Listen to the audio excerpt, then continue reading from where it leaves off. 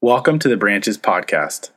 Following the lead of Jesus, we seek to embrace people regardless of their background or their present ground in the hope they find holy ground.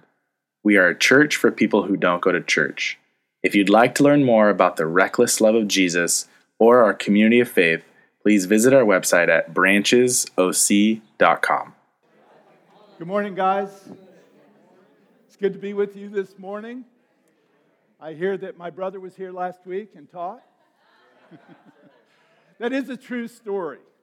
Buzz and I used the same CrossFit gym, and this guy had walked in one day, and he kept looking at me, and then finally he came over and he says, "Do you have a relative that works out here?" And I said, "Sure, yeah, I do." "Buzzy, is that who you're talking?" He said, "Yeah, I thought you looked just like him."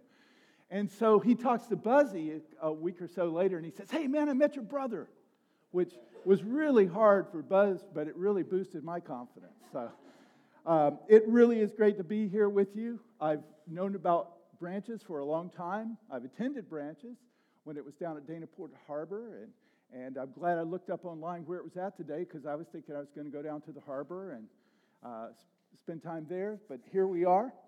I understand that Boogie and Buzzy taught on friendship last week, and they used as examples David and Jonathan.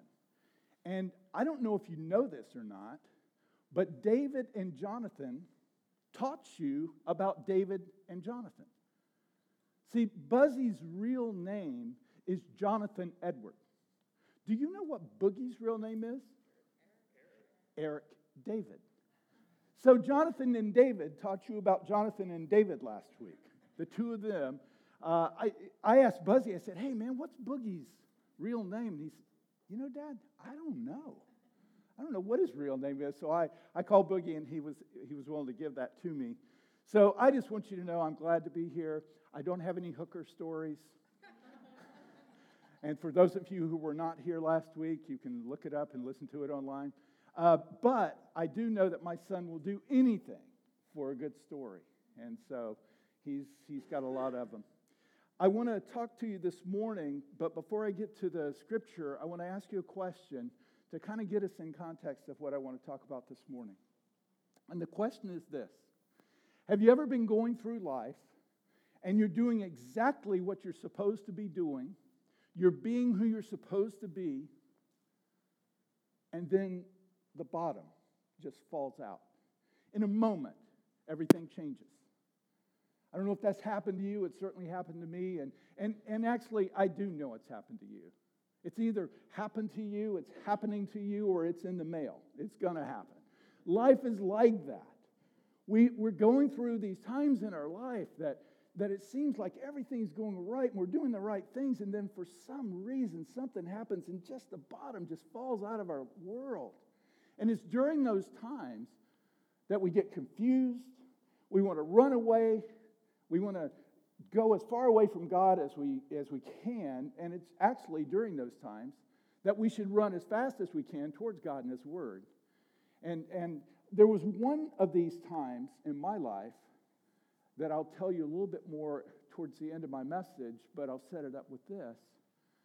That there was this time in my life that I was very confused. I knew something was going wrong, but I didn't know what it was. And every time I would go and say, "Lord, what is it that is going on that I just don't seem to be able to understand?" He would put these words in my mind and in my heart: "The truth will find them out."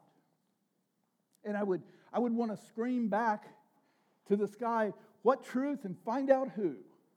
But when I would say those words, "The truth will find them out," it would be like I'd just be bathed in peace. Now, nothing had changed. Nothing had changed in the situation, the circumstances of my life. Nothing had changed, but I would just be at peace by just saying the words, "The truth will find them out." And it was a few months later, and I'm sure I had read this verse many times, but I'd never really read this verse. It's in Proverbs. If you have your Bibles, you might look at Proverbs chapter 10, verse 9. Proverbs chapter 10, verse 9 says, "Whoever walks in integrity walks securely, but whoever follows perverse ways will be found out." Trust me, this is a verse worth memorizing. A lot of people say, I can't memorize Scripture. That one's worth writing down and memorizing, because during those times when the bottom falls out of our world, our life, whether it's for a week or a month or a year or longer, that's a verse that is worth having in your mind and in your heart to remind you what you're supposed to do during difficult times. Walk in integrity. That's our job. That's what God calls us to do, to be people of integrity and to walk in integrity. And so it was during these times that during this particular time that I felt like I am supposed to do something, be something, but I don't understand what it is other than walk in integrity. Now, integrity is not one of those things that we're born with. None of us were born with integrity. It develops over time. Integrity develops in our life as we face different situations in our life that have the potential to break us. But if we weather them, if we work through it, we come out on the other side stronger. And the more often that we do this, we find ourselves maybe at some point in our life being a person of integrity. I said I visited your church when you were down at the harbor. I have a boat down at the harbor. I love to sail. And when I first started sailing, I was scared to death. If I went and the flag was even waving, it's like, well, it looks like it's too windy to go out today. I don't think we should go out. And there's a saying in sailing. If anybody here is a sailor, you know this saying. No one learns to sail in calm seas. You learn to sail when the wind's blowing, when you bury the rail, when it looks like the boat's gonna, it's heeling and it looks like it's gonna turn over, fall to the side. That's where you learn to sail. If you go out and it's just a gentle breeze, you're not going to really learn much. But it's during those difficult times that today, when I go down to the harbor and they say, hey, there's small craft advisories, I get a little smile on my face. Now, my wife is freaking out. We're not going out today. But something about rough seas and wind blowing kind of excites my heart now because I've learned to sail. Life is like that. We have storms in our life that when we're in the midst of it, all we want to do is pull back and get as far away from it as we can. But as we go through them and weather those storms, we'll find ourselves on the other end of it, being stronger, understanding more about ourselves, understanding what we need to do during the storms of our life, and at some point find ourselves having integrity. Now, integrity is defined, and it should be up on the screen.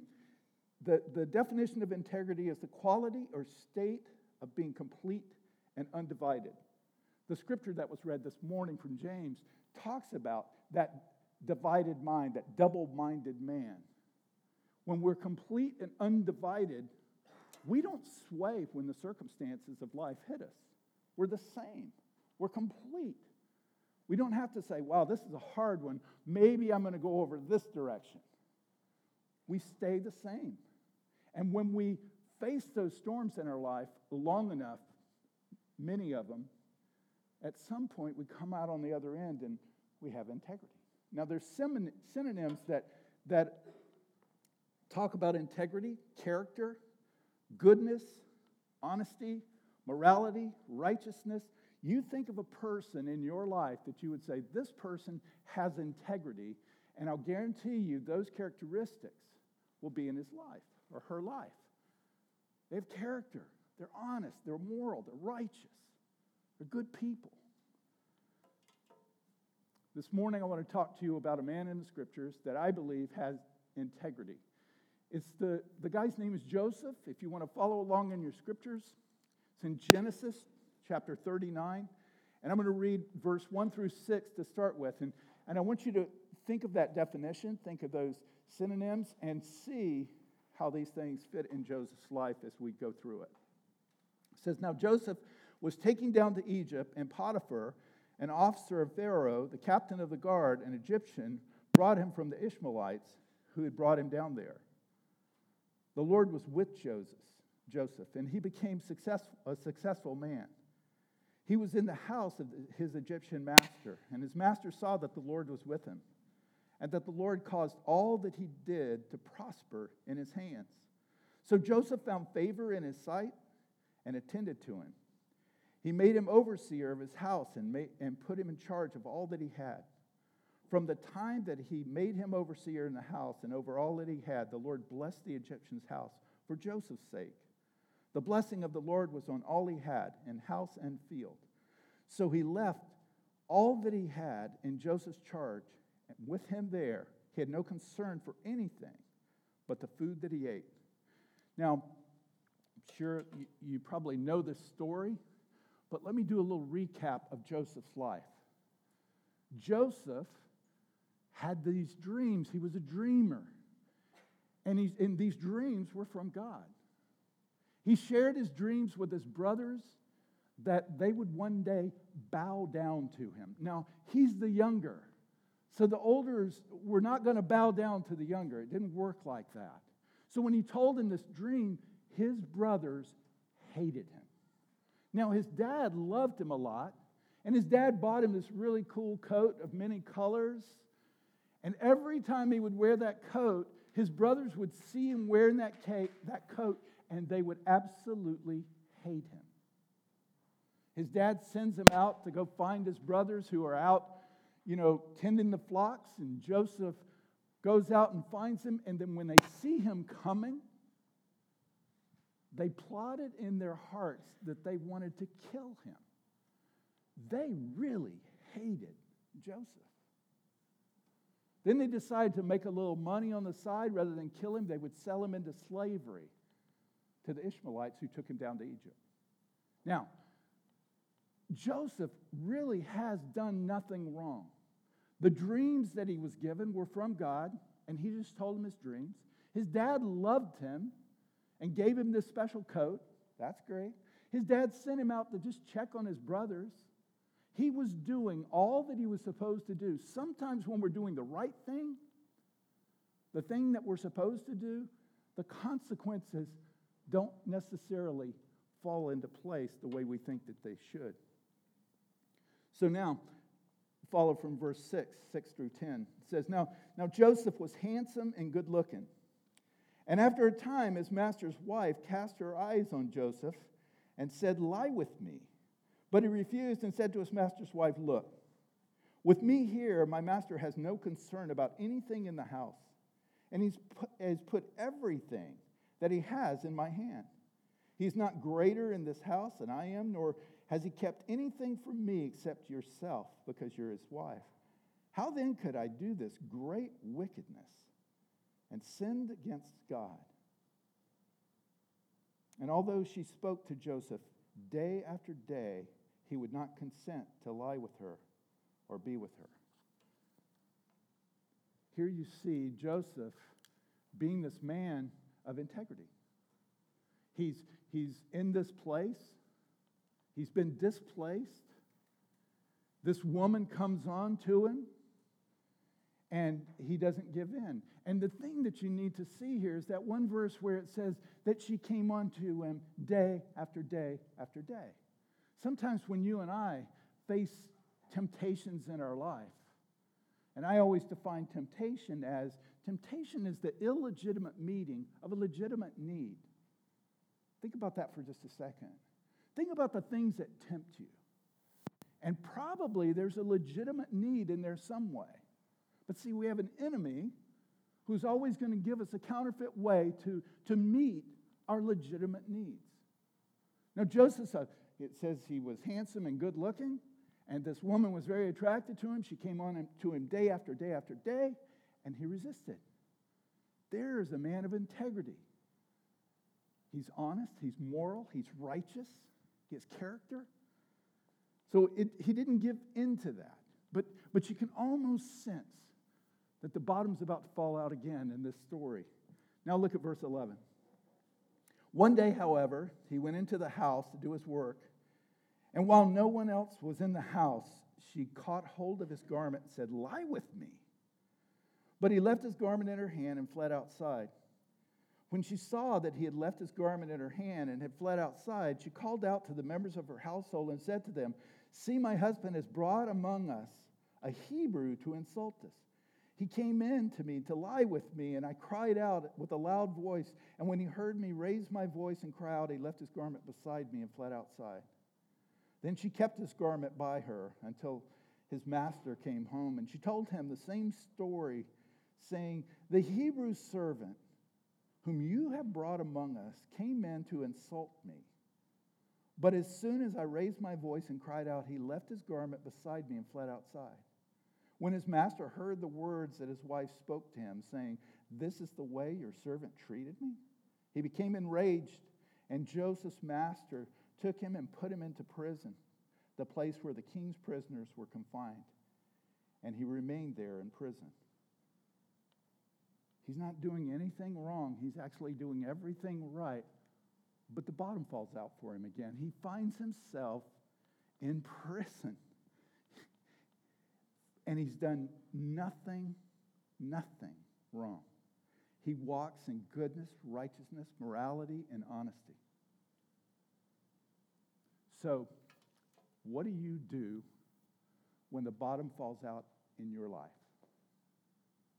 Because as I said a minute ago, you're either in one of those situations, you just got through one of those situations, or it's in the mail and it's coming. We all face those things in our life, those situations in our life where we're doing the right things, we're being good people, and out of nowhere, in a moment, the bottom just falls out of our life.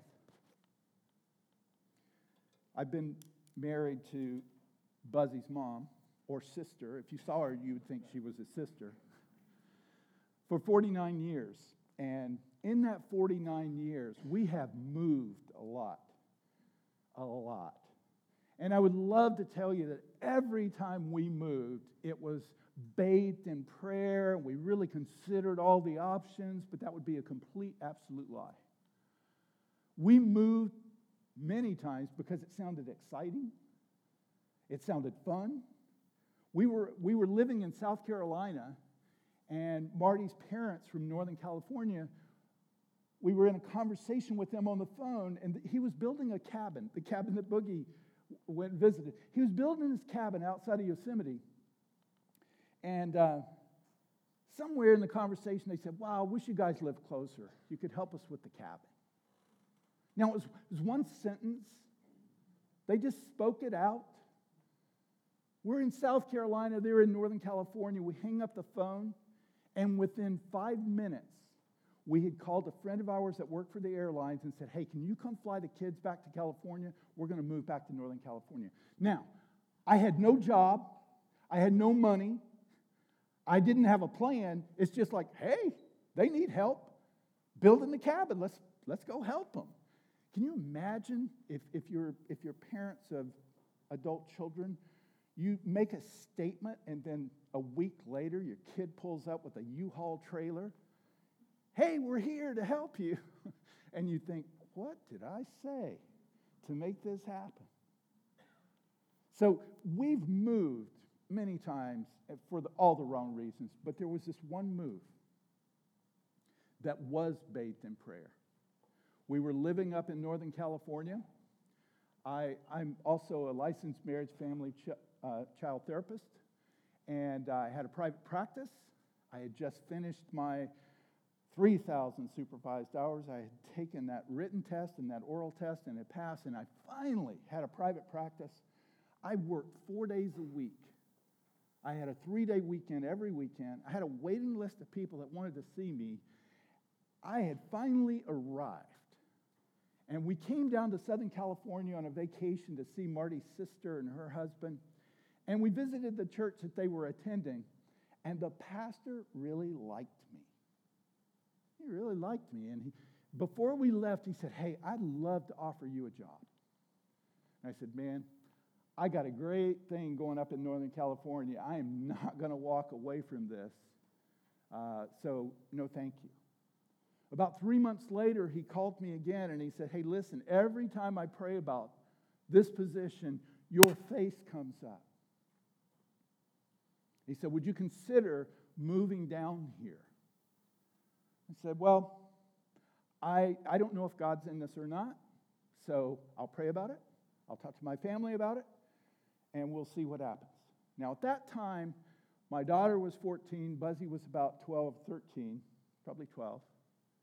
And when we made decisions as they got older, we included them in the decisions. So we had a little family meeting. We sat them down, and I said, hey, this pastor from Southern California has called and asked if we would consider coming down and being on his staff. And if any of you have 14-year-olds, especially females, you will understand this.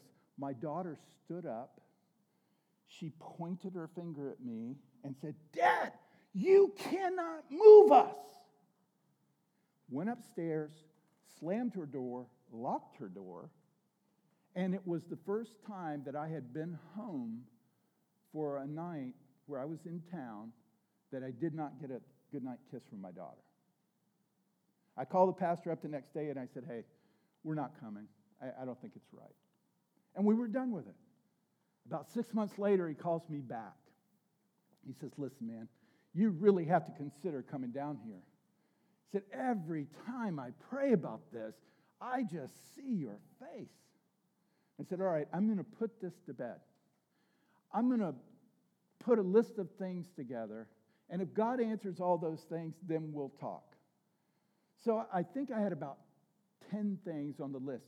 Number 10 was change Jenny's heart. Jen's my daughter, Buzzy's sister. Because I'm not much for fleece, putting this thing out and saying, God, if you do this, then I'll know. But I did. I put this list of things. One of them was how much money I make. So I called the guy up and I said, hey, how much does this job pay? And he says, no, how much do you want? And I said, wrong answer. How much are you paying for this job? And he told me, it's like, okay, click. So everything on the list got checked off, except for change Jen's heart. So we called another family meeting, had them sit down. Remember that church? And we're waiting for the finger wave. And I said, they've contacted us again, and they'd really like for us to come down and be a part of this church. I'm waiting for Jenny to erupt, and she says this, where would we live? I said, well, that would be part of the reason for going down there. Well, where would I go to school? Well, I'd find that out when I went down there. And then she said this, well, Dad, if God's calling you, he's calling all of us because we're a family. Check. Now, I got a question, and I need you to respond. Do you think it was God's will for me to move to Southern California and be a part of this church? Yes or no? Yes. Yeah, I mean, everything on the list got checked off without me manipulating a thing. And changed Jen's heart. In 6 months, it went from you can't to we're a family. So I was walking smack dab in the middle of what I would say was God's will for my life. I got down to this church, and after about 3 or 4 months, something wasn't right. I couldn't put my finger on what it was, but something wasn't right. And every time I would pray about it and say, God, what's going on here? He would say, the truth will find them out. Remember? And so I'm watching this situation, and I'm thinking about all the things that are happening, and I can't put my finger on what it is. The truth will find them out. And then that Proverb 10:9, he who walks in integrity, walks securely. He who perverts his ways will be found out. Well, long story short, pastor, I found out, was having affairs with women in the church. When I found that out, I went straight back up to Northern California to spend some time with my old accountability partner and my old therapist. Those are two things that are very important in all of our lives. I believe everybody, men and women, need to have somebody in your life that you're accountable to, somebody that you can be open and completely honest with. And I also believe that most of us need therapy. Because no matter how you were raised, my wife was raised with Warden June Cleaver, and that dates me because most of you don't even remember Leave It to Beaver, but she was raised in that family. I was raised by 2 alcoholics. She's as messed up as I am. They just covered it up and made it pretty. So I believe that. So I went up to Northern California. I sat down with my old accountability partner. I told him the story. I said, what do you think I should do? He said, Gary, you need to go back and you need to confront this sin. You have to do that. And then he told me something else. So I go visit my old therapist, and I sit down with my old therapist, and I say, hey, listen, this situation, what do you think I should do? And he says, well, Gary, you have to go back and confront this sin. And then he said the exact same thing that my accountability partner said. He said, and when you confront it, they're going to fire you. And I said, they're not going to fire me. I'm Pastor Gary. Everybody loves Pastor Gary. They're not going to fire me. I came back. I confronted it. The pastor left town in the middle of the night, and 2 weeks later, I got fired. Fired for doing the right thing. The bottom fell completely out. Now, a minute ago I asked you, was I in the middle of God's will? And your answer was yes, I was. You can imagine my confusion. It's like, hey, God, didn't you bring me down here? You know, I mean, what's this? All of a sudden, I don't have a job. Now, remember, I'm a therapist, so I opened up a counseling office a mile from the church. What do you think I call the counseling office? Integrity Counseling. I sit down with my family, I tell them, I still remember, I can close my eyes, I can see it. They're on this ugly green plaid couch that my wife picked out. I really can. And here's little 13-year-old Buzzy, and here's little 15, 16-year-old Jenny, and my wife. And I said, look at me. Look at me. I will never, never, never be a pastor again. Never. Let me repeat that and make sure you got it clear. God, listen up. I will never, never, never be a pastor again. Nobody's ever going to have that kind of authority over me that I can get fired for doing the right thing. Now, Buzzy came up to me about a week later and he said, hey, Dad, I love God. I don't like his people. I'm done with church. His sister, Jen, said, I'm with him. My wife was in nursing school at the time, and she said, I volunteer to work weekends every weekend.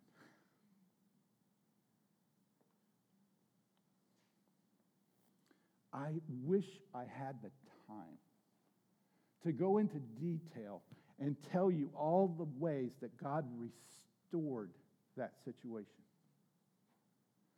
The new pastor that was coming in to take over this church about 9 months later called my counseling office and said, hey, can I make an appointment with you?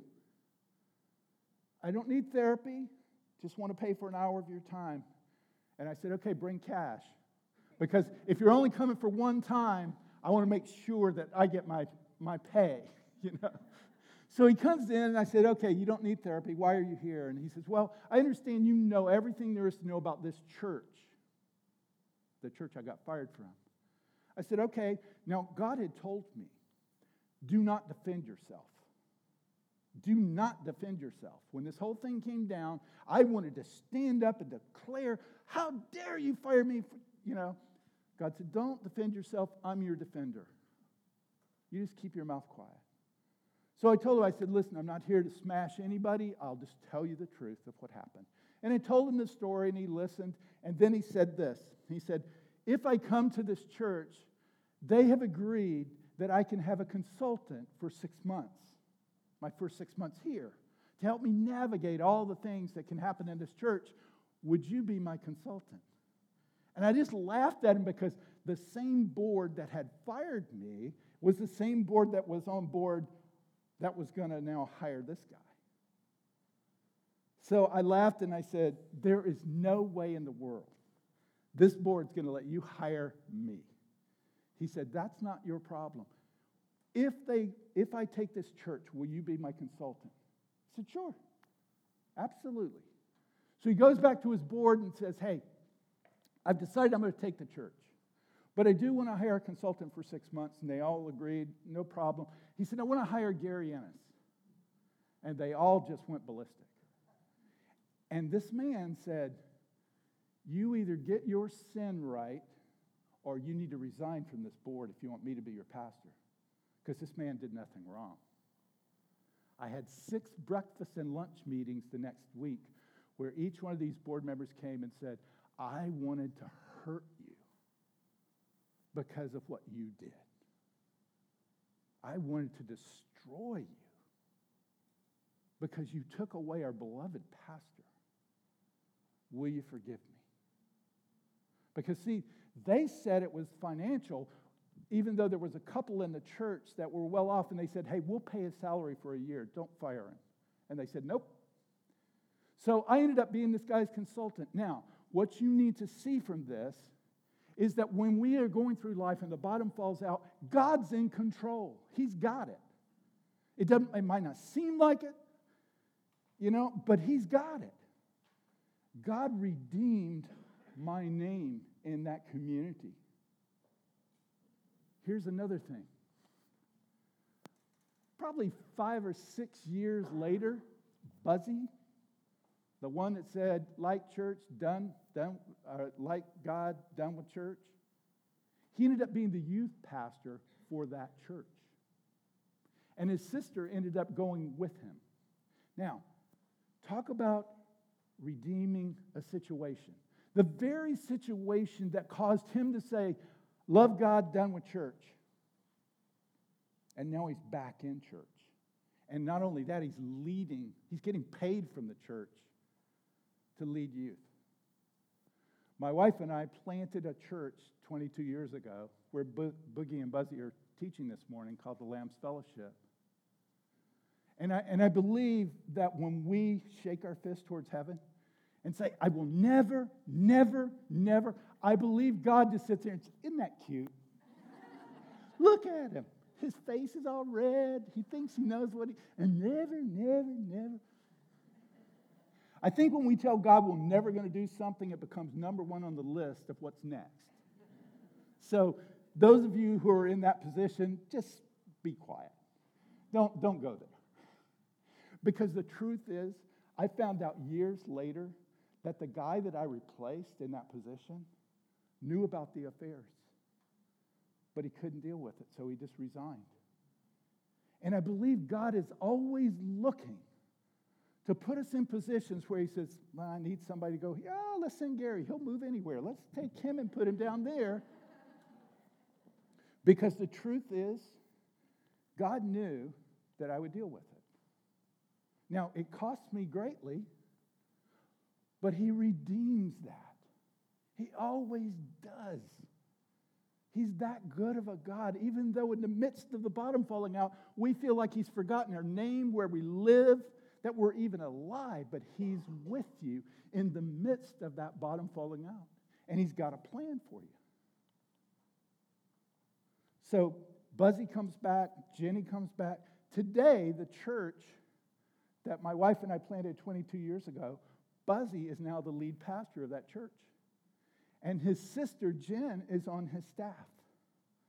God has this incredible way of redeeming the things that we look like are just a mess and bringing it to completion. Now, hindsight's perfect. We all know that. We all say that. I can look back and I can tell you that story, and you can see the redemptive value of what looked like chaos, and God brought it back to completion. But in the midst of it, we don't see it. Some of you are in the midst of it, and you don't see it. But hear me.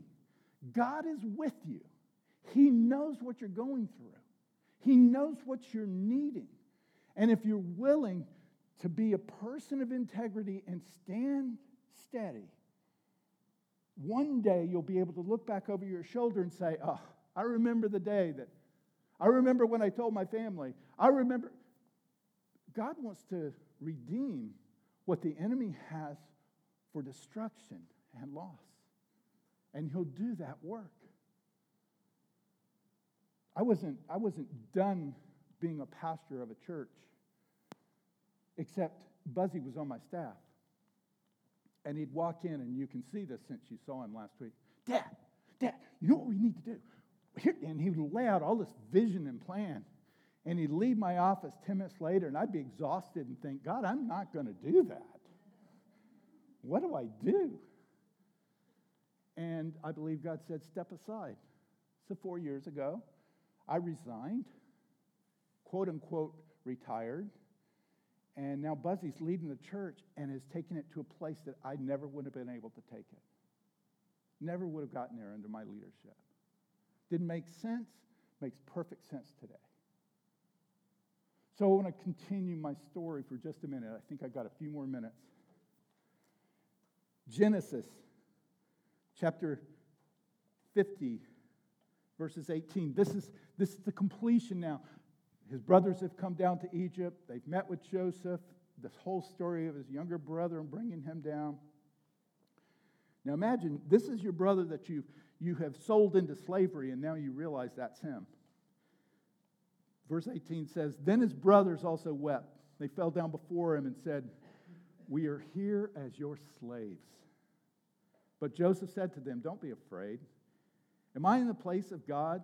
Even though you intended to do harm to me, God intended it for good, in order to preserve a numerous people as he's doing today. What you need to remember is that no matter what it is that you're facing, no matter how severe the bottom of your life falling out is, God is in the middle of it. And he's got a plan for it.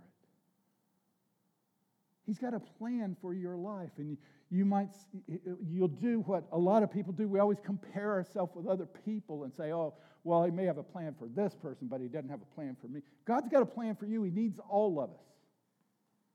And he's uniquely gifted you and placed you in a situation where you live, where you work, where you congregate with people, where he can use you in a way that he could never use me. He's got a plan for your life. And even when the bottom of it falls out, God is in the middle of it. Now, there's one thing that I've learned in my 40-something years of ministry. When the bottom falls out, do not ask the question, why? Why is this happening? Why now? Why me? I don't believe the question why God answers very often. The better question is what? God, what do you want me to do? What do you want me to be? What do you want me to learn from this situation? God always answers those questions because he wants us to mature. He wants us to get through this storm. He wants us to pick up the pieces from the bottom falling out. And when we're saying what, he'll always answer those questions. And one of the answers that he will always give when we're asking the question, what, is walk in integrity. Be a person of integrity. Be moral. Be righteous. Be honest. When we're doing our role, then it opens up everything for God to do what we can't do. The one thing that we can do, though, is walk in integrity and be people of integrity. Let me pray. I'll invite the worship team to come back up. Father, thank you for this opportunity this morning to share with these people, and I pray, God, that something that was said this morning connected. God, you know where each person's at, and I have no clue, and that's a great thing. But wherever we're at, whatever we're facing, whether we're in the midst of a bottom falling out moment or we just finished it up or it's coming, I pray that something of the words that were spoken this morning, the story of Joseph, my own story, that you'll use that, God, to help us navigate through this. No matter how big the storm seems, that you'll give us everything that we need to get through it. Father, throughout this story that we read, it says that you were with Joseph. You protected him. You gave him favor. God, may we see that you feel the exact same way about us. You'll protect us in the midst of the storm. You'll give us favor in those situations where we need it. And as we navigate those things, God, you will bless them. You'll be in the midst of them. So, Father, I thank you. I thank you for this group, and I pray your blessing over them as they continue to live lives that will honor you. And I pray this in the powerful, holy name of Jesus. Amen. Hi there. So I got canceled for last week. Apparently they had something going on. So here I am this week. Got the text Friday. Nisa hit me up, so here I am. And I identify with a lot of the message. Like bottom falls out, or things happen in life, and we're like, why? You know, it's the wrong question. I mean, a life of faith, I guess we're allowed to question, but it's a life of faith, so get on with it, right? I see people like fall away. I hear of like tragedies in life, and people like have these moments or faith crisis moments where they just abandon their faith because something happened. And I don't understand that. I mean, fortunately, I guess I'll just put it out there, maybe nothing tragic enough has happened in my life. And I'm fortunate that way. But I look at my life, and I got some pretty jacked up things that have happened, and I don't question why. I just understand that it's my job to represent Christ and to continue on. And so when something terrible happens, is God still God, or does he just stop being God because something bad happened? Like, if God's God, then deal with it, right? And I don't mean to be condescending or minimize your pain, because your pain is valid. And someone's tragedy may be someone else's not so tragic. I mean, I look at a guy like Brother Yoon popped into my head. That guy's had it rough. Way worse than I'll ever experience. Just because of the freedoms we're afforded here in this country. I mean, be a house leader in China. Good luck with that. That's a rough road to haul. And God's still God to him. I mean, his experiences, God is more God now than ever. And I mean, my challenge every day is to get up and live a life of integrity. Like, I'm a mechanic and I fix things, and I look at my bolt bin. Are they all in there? Like, that's a little bit of integrity, but am I doing my job faithfully? Am I living my life of faith faithfully? You know, I want to be able to stand up here and be that guy of integrity, and not to have miscalculations in my life and shortcomings. And I mean, the only way we're going to get through that is through God's grace. So ask yourself, when you're faced with a hardship, is God still God? Does he still love you? Did Jesus still hang on a cross for you, even though it's hard right now? cling to him. All right, close us out here. Lord, give us the strength to deal with what we have on our plate today. And as Gary said, what's coming in the mail. We ask you to strengthen us and to instill us that no matter what we're facing, you are still God. You're still there for us, and you'll still carry us through. In Jesus' name, amen.